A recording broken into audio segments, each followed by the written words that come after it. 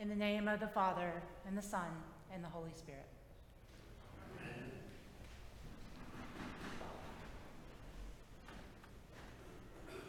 I still have 30 or so handwritten letters from my grandmother. With crystal clarity, I can imagine the sweeping flow of her loose cursive. She would always tell me of the weather in Indianapolis or news from the family.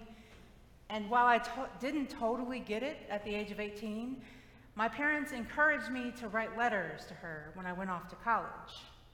And by God's grace, I did.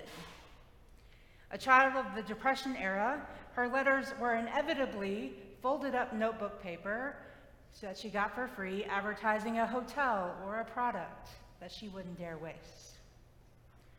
And every single one, she ended them the exact same way. Read your Bible and stay in school. These were the words from my grandmother, who was a devout Christian with about an 8th grade education. She came to place high value on the one thing that motivated her whole life and on the thing that she never got the opportunity to pursue. These are the words that I hold when I think of her. Read your Bible and stay in school. It was an admonition and a blessing all in one. In today's gospel lesson, we hear Christ's admonition to the disciples. Know, Christ says, that when I'm gone, the Holy Spirit, the advocate, will be present with you. Know that when I leave, my peace will be with you, and this peace is a gift. No, Christ seems to say that the messages of this world will inevitably cause you troubled hearts and will cultivate fear. Know that the gift of the Holy Spirit is how you can have access to this peace. Christ says, do not let your hearts be troubled. Do not let them be afraid. Do not let your hearts be troubled, and do not let them be afraid. Christ says these words knowing what is coming. For him and for his disciples who come and follow him, he says to them, do not let your hearts be troubled. This week, as I sat and prayed through the text, I could not help but to settle on these words of Christ. I think my mind settled on these words because when I read them, all I could think was how. How are our hearts not meant to be troubled when fear is everywhere? This week alone in our country, we have had 11 mass shootings. I only knew of 2. 19 people killed, 47 injured. How, as we witness shooting after shooting, are we to not let our hearts be troubled? Do not let your hearts be troubled. And on Tuesday night, I began receiving texts from my people in Texas as they began to plan to evacuate, as wildfires ripped through the farms and houses just south of Abilene. Videos rolled in with ash-covered ground so white it looked like snow. This town has nearly doubled the record for days in the month of May above 100-degree heat already. And in a tragedy too close to home, a rare northern Michigan town had a tornado rip through it, killing 2 and injuring more than 40. How? How, in a world wrecked by a rapidly changing climate, are we to not let our hearts be afraid? These words of Christ admonishing the disciples to rest in God's peace and to not let their hearts be troubled or filled with fear seems painfully unavailable to us.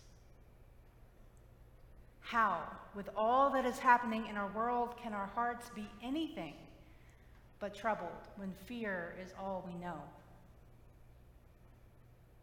And this is not simply a preacher's rhetorical question. This is the question I have prayed tearfully this week to God. I have sat with God and let my frustration at gun violence in our country rage. I have wept about the ways in which we legislate people's bodies, how healthcare continually fails all of us, about how the changing climate poses threats that we don't even know how to approach.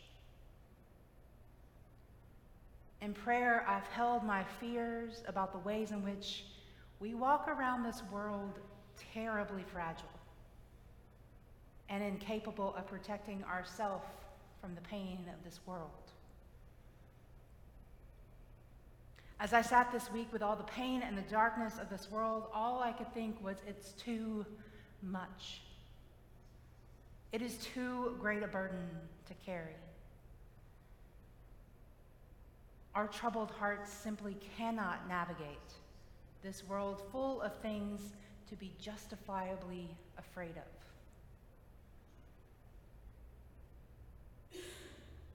And then I remembered a key part of this gospel text.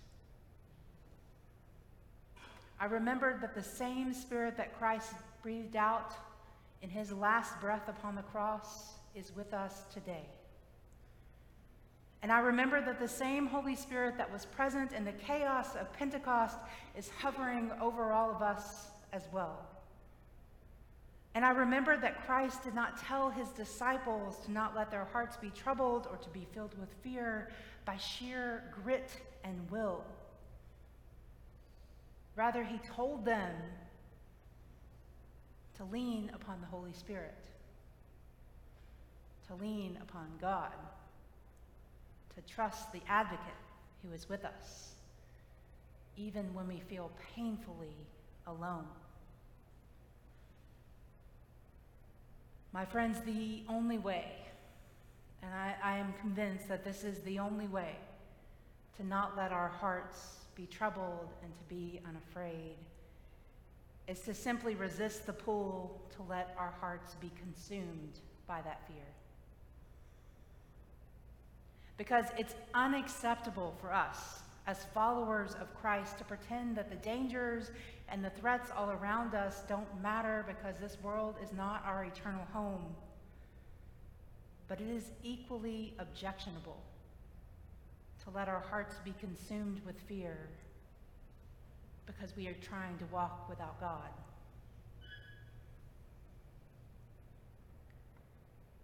As you know, I am headed on sabbatical in about 2 hours.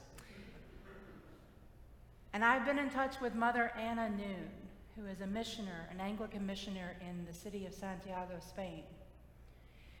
The Anglican Communion is trying to build a center in Santiago for Anglicans like me who walk the Camino to have a place to receive our Holy Communion.